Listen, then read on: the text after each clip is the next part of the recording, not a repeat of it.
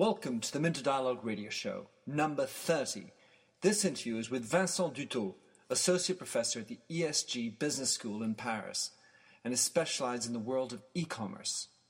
With 10 years spent in Canada and now based in Paris, Vincent has a very wide-ranging understanding of e-commerce.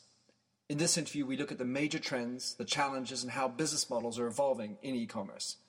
Borderline Gen Y, Vincent is sharp as tacks. I'm sure you'll enjoy hearing his perspective. Let's cut to the interview.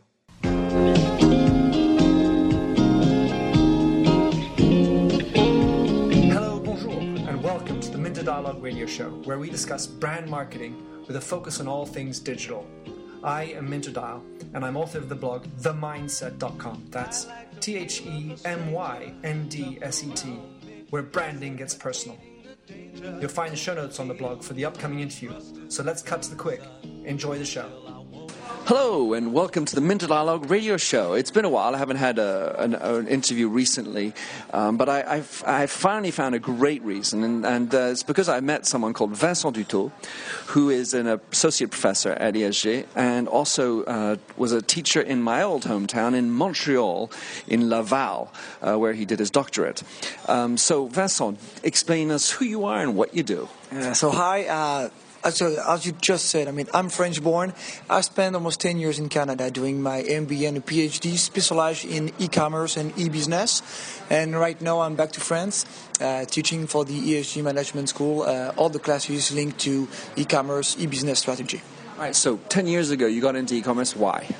Well, the idea was, it was quite new at that time. So, all the companies, all the people wanted to at least start their own company on the web. As I did. I created my own company 10 years ago, just to try. And the idea was, if you want to talk about it, first you should learn about it. So I wanted to specialize in it. Well, more than learn, you actually do it. I think it's the fact of, dirtying your hands and actually checking out keywords and knowing how to do it. Gosh, it makes you so much more credible. Yeah, thanks. You're right. When you are on the or on the internet, you have to try. And the best way to succeed is trying. Failure is probably best than success. And I've known a lot of failures myself. So I can teach about all the bad experiences I had. Yeah. Well, it's certainly the best teacher in the world. I agree with you 100% on that, having done failures myself. All right, so amongst the things you look at, we look at the trends which are happening. So let's just talk, first of all, what do you see are when you look at Amazon, Vente Privée, the big ones, what do you see as the latest trends coming from the market? Okay, you took two good examples. Amazon is one of the leaders, if not the leader in e-commerce in the world. And actually it's changing quite a few times their business model. First, they were just selling books on the web. Now they are the best in affiliation process. So, you just buy your book, they recommended you to all the books. Same stuff. Vente Privée is doing almost the same stuff. Understanding and knowing better their customers and listening to their customer to adapt the product, the sales, based on what you want to do and what you find and what you search on Google, on YouTube, and all the stuff you make. And thanks to that data, we propose you the best product you want. Yeah, well, I certainly see that similarity of figuring out and circling better around the needs of their clients. But the things I see which are striking is this notion of e or more a brick. So you've got most now big brick companies that have gone into e-commerce. You've got now some e-commerce that are actually moving back into brick. How do you see that moving around? You're right. Just to go back to the first thing you said. In the e-commerce, we saw that change. It's starting from e-commerce, then the we-commerce, and now it's a me-commerce. So it's just listen to what I really want, and based on that, you show me the best product. And you talk about the example of companies, e-companies going on a brick. You have this example of Dell. There was the first company to sell their computers only on the web. Now they are coming back and actually opening stores to sell and to show their products. Amazon is making the same stuff right now, opening shops to show the Kindle stuff because people, they want to touch the product. Selling on the web is the first channel ever where you buy something but you don't touch it. So you spend the money and you didn't have the product. They're quite new for most of the people we know. Well, especially when you think of something like shoes and Zappos and how they managed to sell shoes without putting them on. I can't imagine Cinderella in that case situation. I mean, you're totally right. I mean, and some products are totally based on the web. You want to buy a song, I mean, you have iTunes, some stuff like this. It's quite easy. You want to buy a book, I mean, you don't have any troubles about it. You want to buy shoes, you want to buy clothes. I mean, you want to buy glasses. Well, you still have to think about the products. So companies have to think also the same stuff. I mean, if the customers we have are, more willing to touch the products, maybe you have to think about a shop. All right, so let's look at the big boys. I used to in the States or in North America with Shoppers Drug Mart in Canada or Walmart and so on and company in the States battling up against Amazon. How do you see that battle going on? I mean, I don't. I mean, you all know Barnes and Nobles. I mean, one of the biggest companies selling books in the world. I mean, when Amazon launched, its first website, they were. I mean, we know how to sell books. I mean, we could do the same stuff on the web, and it was failure. I mean, I think they changed their website 4 or 5 times in the first 2 years because they didn't find the right business model and the right way of selling stuff. And you talk about Walmart. The worldwide leader in selling products. On the web, they are still doing some stuff. They are more investing in IT, in huge systems linked to Procter & Gamble. I mean, the first, client of Walmart is Procter & Gamble. So, I mean, they are actually more dealing about, enhancing the relationship between this company and the provider and all the companies linked to this company more than on the web. Yeah, which is very different from an Amazon, which can affiliate with everybody, and everybody's my partner. And so, I mean, of course, in terms of size differential, it's 1 to 4 in terms of size. But then, the thing that strikes me about this is that we've got everyone running on. I sort of made a rough calculation. There must be something around 500, 600,000 e-commerce sites around the world. That was my, pie in the sky guess. There's no figures on that. But and there's even less figures on the profitability. But Amazon's public; they publish it, and they are running around in low single digits in their profitability. How do you see profitability if Amazon's doing so, or at least keeping it so low? I should say, probably because they do it on purpose with Kindle and so on. But how do you see profitability evolving for these big players? I mean, Amazon is quite one of the few examples of company who actually succeeded. Facebook is, we could maybe trying to compare this, but we all know about Groupon, right? This first company like buying stuff, and it's still, it doesn't make any profit. It still lose money more than it makes money. So it's always difficult to find the right business model and to be profitable. Mm-hmm. For, I would say, brick company who are going on the web, they have to think about this profitability. But maybe, if they really want to go on the web, maybe they shouldn't take into account this kind of profitability on the web, because it's going to cost probably much more money at the beginning than they will gain into the company. So it's always difficult. Amazon, they have the experience. They are the leader. So they can make changes. And they can see the result quite easy and quite fast. For vente privée, I would say almost the same stuff. But if you are an SME and you want to start on the web, think about it as, do I make enough profit or do I enough money to be on the web? Or, is it a good idea of going on the web?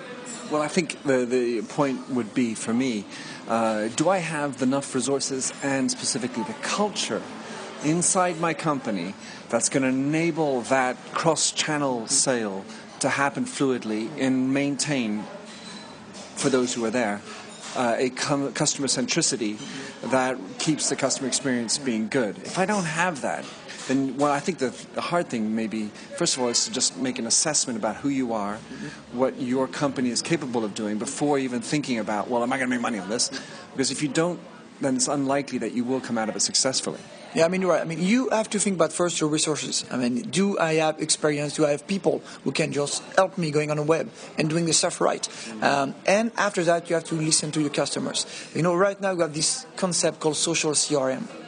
It's, you listen to all the social networks you are on, so LinkedIn, Facebook, YouTube, and you just, hear about what the customers are saying about your company, about your products, about the new trends. And based on that, you develop your new products. So listen to your customers. Right now, they are, I would say, directing they are deciding for you.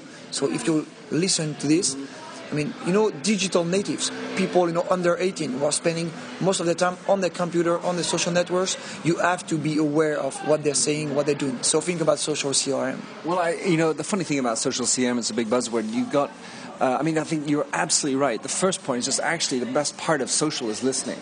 But today what I see is, people are constantly struggling to make the link. Because CRM already, I can say, from my experience, is not a well-dominated topic in most large organizations. Afterwards, add into the social, you're exploding a bomb.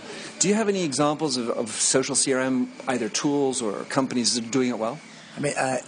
As you said, that's the buzz. So, company is thinking about it. Actually, I'm directing a study right now on social CRM for company. So, we are actually thinking about, which channel is the best for you. So, do you prefer Facebook?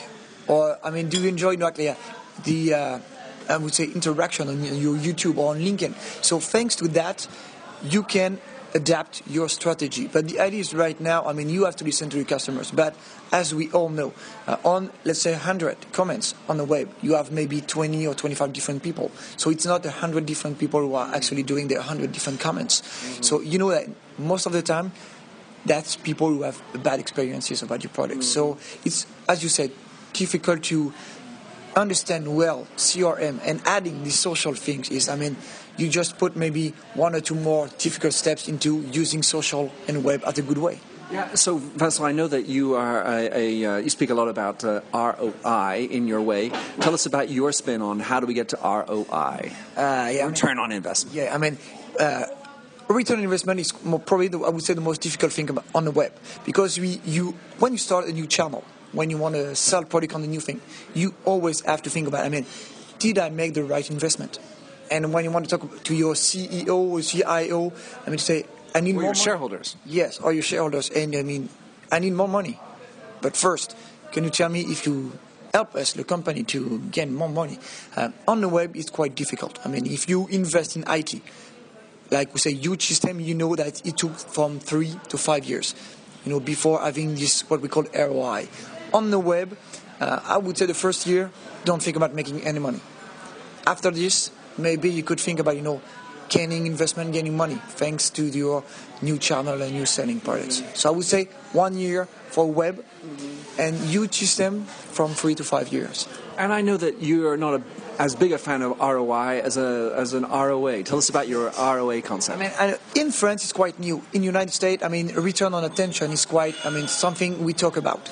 In France, I would say that maybe 1 or 2 people are actually talking about this. I did one post, as I told you, on eCommerce Mag, if you want to see it. The idea is, when you are going on the web, you don't know if the video you post on YouTube is generating sales right now in 2 weeks or in 6 months. So talking about return on investment, it could be difficult. Thinking about this attention thing is, did I create a buzz? Do people, are they talking about my company? Are they talking about my products?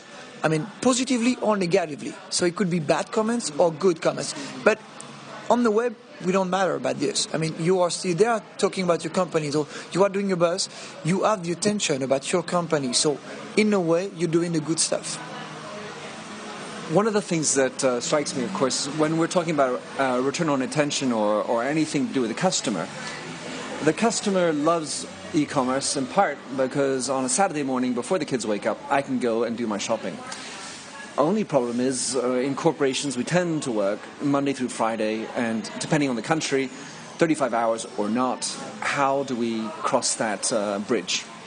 For a big company, as we talk Amazon, they are worldwide, so they don't mind if you are in France and you are, from 8 to 5. So big companies, I would say, are there that kind of advantage. They are quite used to, worldwide. They're set up with a 3x8 system, 25 around the world, 24 hours around the world. That helps by having offices in Bombay and Luxembourg and so on.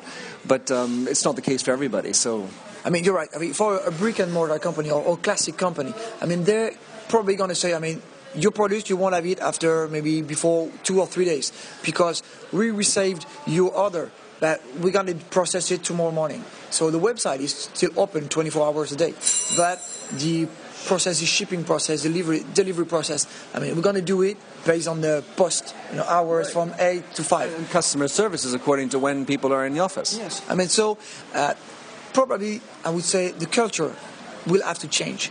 And think about, I mean, even if I work from 8 to 5, probably, I mean, the office you have to work from 5 to 8 the next morning to be, as you said, related to the hours you work.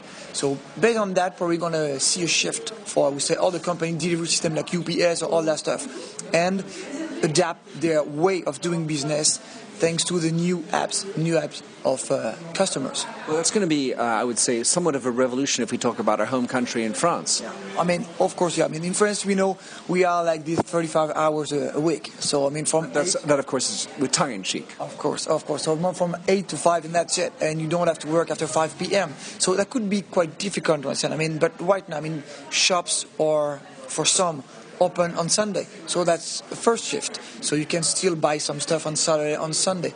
But as you say, you are doing e-commerce business, you will have to think about changing your hours of commerce and changing your hours of shifting delivery on that stuff. You're totally right. I don't hear a lot of people talking about that. I mean, it's sort of a little bit of the pink elephant in the room. And then beyond that, and we do talk about it a lot, but we don't come up with any great ideas, is this mix between personal and professional.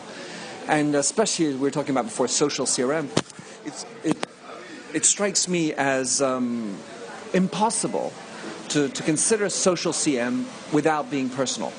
So we've got Saturday morning, but before 8 o'clock, our personal lives. I don't see how clearly we can operate e-commerce, especially in countries where they consider that a major no-no. You're right. I mean, and one of the few things we see is, I mean, the shift. We talk about digital natives, so younger people who are actually doing all their lives on the computer. So even when you are at work, during the lunch break, you can shop. I mean, you have your apps on your mobile phone. I mean, you don't take any break for smoking cigarette right now. You're doing this to check your emails, to check your Facebook status, and change all the stuff, and probably same stuff. Shipping or shopping online. I mean, so I'm probably going to see a shift, in your, I would say, hours of work. And maybe you'll be working later at home, but in the same stuff you'll be doing your shopping during your hour at work. Well, I think it's strategic that I'm 100% anyway. I think for the fulfillment of employees, the ability to work at home is going to be key. All right, tell us about what do you believe are the big trends of the future, or at least future being not too far off because we can't tell that far away. What do you see as the big trends? I mean, I would say 2 or 3 good trends. One, I would say the first one, quite easy, cloud computing. I mean, we all know about Dropbox. We all know about huge companies like Amazon, EC2, where, Google, Windows, they all start their cloud computing systems. You talk about, all of those companies are American. Or, and we are both, North American. We spend times over there, so we know. And the idea for, I would say, European country, France, you took this example, could be quite difficult to understand cloud computing because of the privacy and the security of the data in there. Right now, one of the good things, the thinking, is do we develop our own cloud system in Europe to help and to protect companies about their data? I have this good example about Airbus. The main competitor is Boeing. And I would say Amazon, Google, they all want Airbus to put their data on their cloud systems. But Patriot Act, the American government, if Airbus put all of its data on Amazon and Google, the American government can get into all this data, put all the things they want, and giving them to Boeing.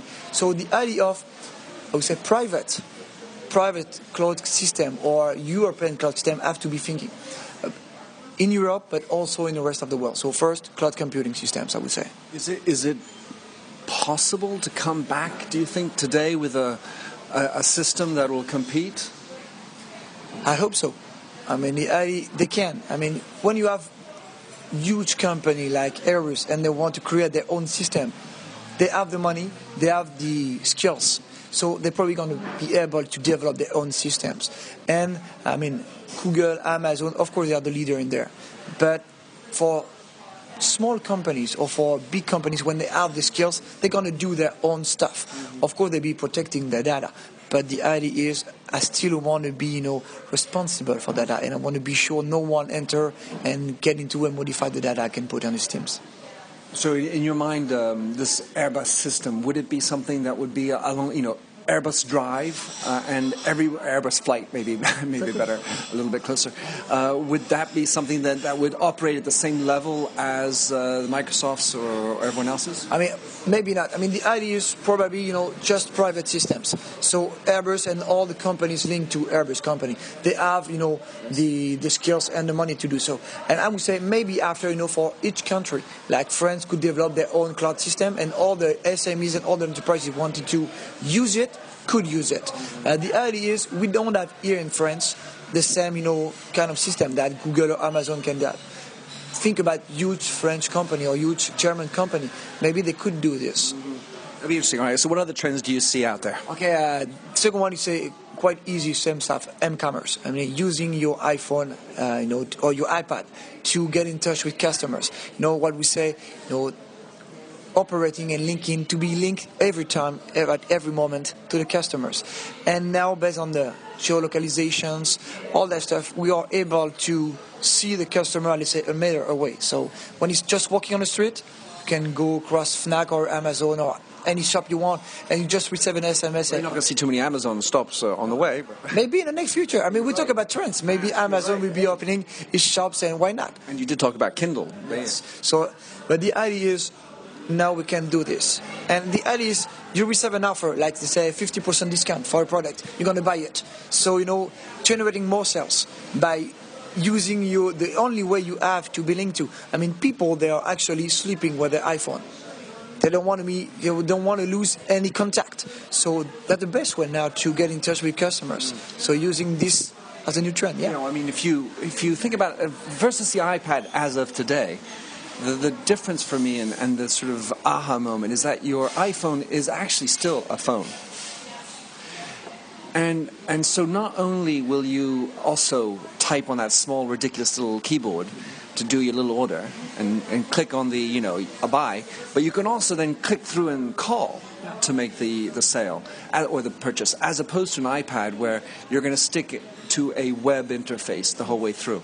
So, of course, mobile is huge, and there's a lot to say about that. Are any other trends you see? Okay, one of the, I would say, few things I really do enjoy is virtual communities. I know we talk about social CRM, we talk about companies, and one of the biggest problem is to get a community around their product, about their brands. So think about virtual communities. Gathering people about a common interest is probably the best way to generate more sales. The first virtual community were in the health, care. I have troubles for my health, so I give my experiences to other people, and we talk about this kind of troubles. And companies like Pfizer, they understood quite well these systems. They're going to be on those virtual communities selling their products. Procter & Gamble, they have huge virtual communities for developing their new products. Even for us guys. Yes, they did. So this way, I think, is a good way for companies to listen to your customer and be sure you have the right customer about your company. And after this, you can propose, of course, a discount about products and all that stuff. So sure. I would say virtual communities is, for me, one thing I'm really working on. And I would say in the near future for all companies who want to succeed on the web. All right, well, talk us about another virtual community that's sort of on the lips of everybody, Pinterest. To do or not to do? I don't know. I didn't have put my mind about it. I don't know what to do. We have just thing, Pinterest, Instagram, all that new trends. Probably going to be like, real shit. Yeah, that's great. That's good now. But there is a right business model? I'm not sure. You pin something, that's it. Of course, affiliation process is quite good with this kind of company. They are doing actually more affiliation process than Google Plus and LinkedIn combined. So Pinterest could be good if you want to do this kind of stuff. Mm-hmm. But for a company, if you have to choose between Facebook, LinkedIn, Pinterest, Instagram, don't think about Pinterest as your first social network you want to come in. All right, that's a well-said statement. Vincent, all right, any parting words, and how do we get in touch with you? LinkedIn, as I told you, I have this my LinkedIn account. I will create my own website probably in summer, so I will give you my address. And as I told you, I'm an expert on the e-commerce magazine, and just make a search on Google, you find me. Vincent Dutot, thank you very much to have you on board. It's wonderful to chat with you about this wonderful topic, and I hope we'll have many more. Hope so. Thanks. Bye-bye. Thanks for having listened to this recording of the Minter Dialogue radio show. You'll find the show notes on themindset.com, TheMyndset, where you can also sign up for my weekly newsletter. If you like the show, please don't forget to click the handy Facebook like button or tweet it out. And if you speak French, you can find my other French language interviews on minterdial.fr. In the meantime, please come join the conversation at The Mindset or catch me on Twitter at MDIAL. Happy trails.